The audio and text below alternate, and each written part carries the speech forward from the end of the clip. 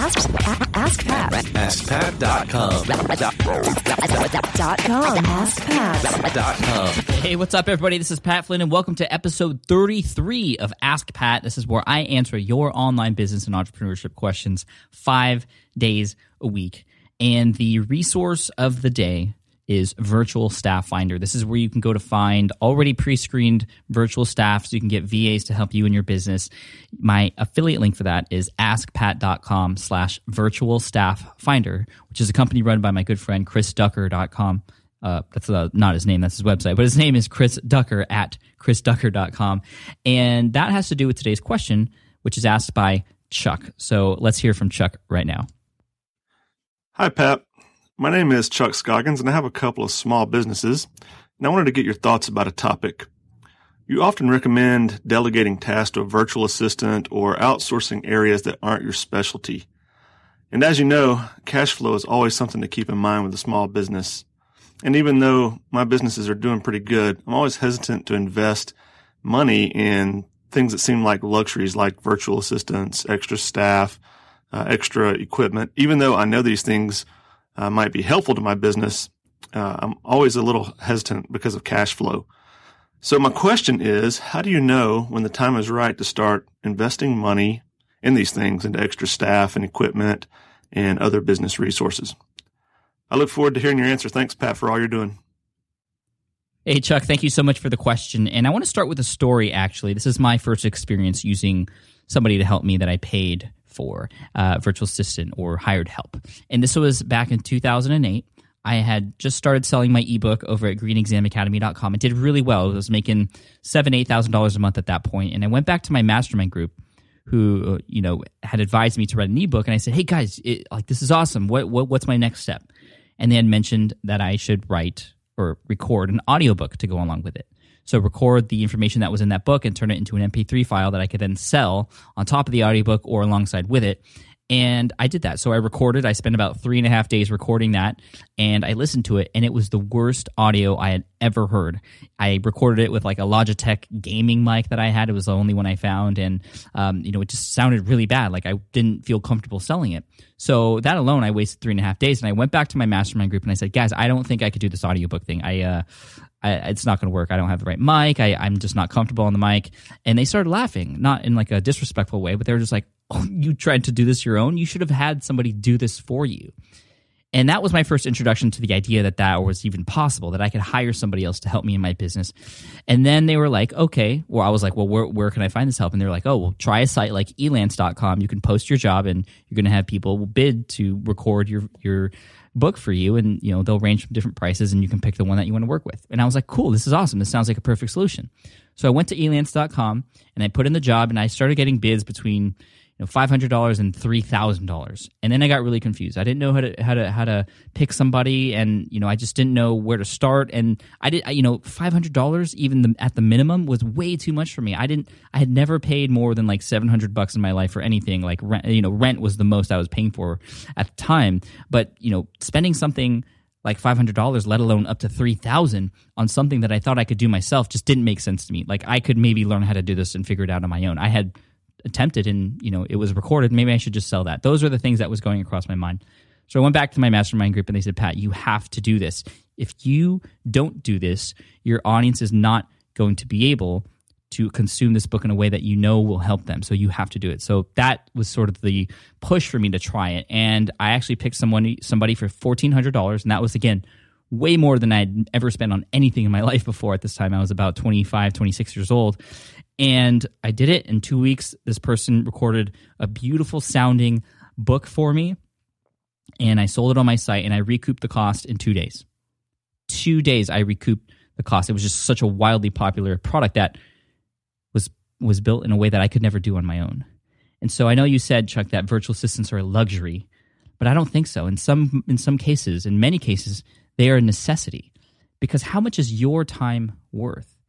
And there are things, you have to admit that there are things that you can't do, and that's something I had to get over with. And Chuck, I'm not trying to put you down or anything, but you have to be honest with yourself. There's no such thing as a jack of all trades in somebody who will master everything that they do. There are people out there who are specifically built, but are trained, and they do things in an expert-like quality, and they don't do other things, right? Like this person who recorded my audiobook, that's what she was good at. That was her job. So of course it was high quality, and of course my customers enjoyed it and appreciated the quality that went into that, which of course took a little bit of my own investment up front, and that's what it is. And you even mentioned it yourself, it's an investment. I don't think people invest in luxuries necessarily, but when it comes to your business, you have to put in a little bit of money in order to make your business grow. Now, there are things you can do or questions that you might want to ask yourself or things you want to think about to see whether or not it's right for you. So here are three, I guess you could say, signs that you want to ask yourself or think about where it might make sense to look into hiring help. So the first thing is maybe you're falling behind. You're getting to a point where there seems to be just too much work to do. There's a lot of stuff piling up, but it needs to get done. But there isn't any time. There's always never enough time, right? And that's the beauty of virtual assistants is they almost double your time, or they become like a clone of you, and they can do things that you can do also, and you can just get more done in the same time period. Again, think about what it can do for your business in whole and for your audience and your customers for your business. Now, secondly, maybe you'd rather focus on other things in your business. You may not feel like you're behind, but you feel like you're working on things that maybe you shouldn't be working on. Your time, could be better spent elsewhere, and that's where you can introduce a virtual assistant. For example, somebody, in my, for this podcast, actually, I knew that I could not make it happen with the time that I had, even though I like to edit podcasts and I love to do that, and I enjoy it. I knew that I wouldn't be able to produce the show if I didn't hire somebody or have somebody on my team do it for me. So literally all I do to record this episode, and again, provide value for those of you listening, is I listen to your questions and then I record them. And that's all I do. I record my answers and then I send them to her. And my beautiful virtual assistant, Mindy, she puts it all together, slices and dices it, puts your audio in the front, mine in the back, and uploads it to SoundCloud and does all of that for me. Saves me so much time. And already Ask Pat is starting to pay off since sponsors are starting to come on. So I wouldn't have made that extra money if I didn't spend that money to have hired help to help me along the way. Even though I know I could do a good job. Even though I know I could do this and do a good job, I know that I should be focusing on other things.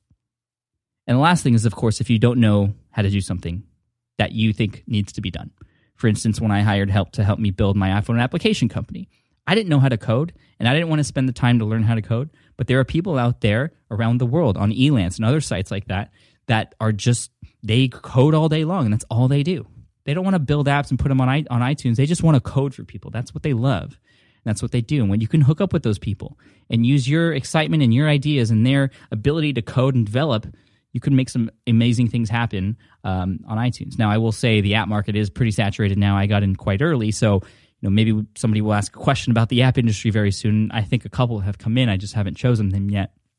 So I won't get into that. But apps aside, if you don't know how to do something and there's something you want to do, the best case scenario is to invest to have somebody else do that for you. So, Chuck, I hope that helps. And I was really something happened in my body when you said, virtual assistants are a luxury. It may seem like that, but they can also be essential for helping you do what you need to do so that they can do the things that they're good at and you can do the things that you're good at, and your brand as a whole can help deliver more value to your audience and get more things done. So I hope that makes sense. Chuck, thank you so much for your question today. An Ask Pat t-shirt is going to be sent your way. And of course, if you listening out there have a question, head on over to askpat.com. You can ask right there directly from the widget on that webpage. And last but not least, I just want to give a shout out again to my good buddy Chris Ducker and his service for finding virtual assistants. And his company is for finding people who are going to be with you part-time or full-time. Those are the types of people that you might want to do things on a repetitive basis. But if you have one-time jobs like setting up a website or things like that, sites like Elance and Odesk would help for one-time jobs.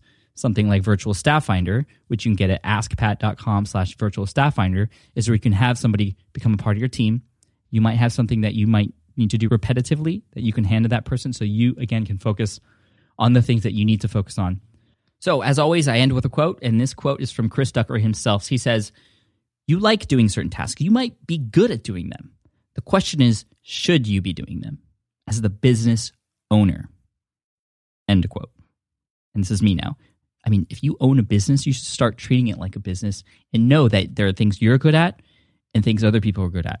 And when you can pay to have those people do things that'll help you do what you need to do to serve your audience, Amazing things can happen. You're going to grow like mad and get way more done and be less stressed out too.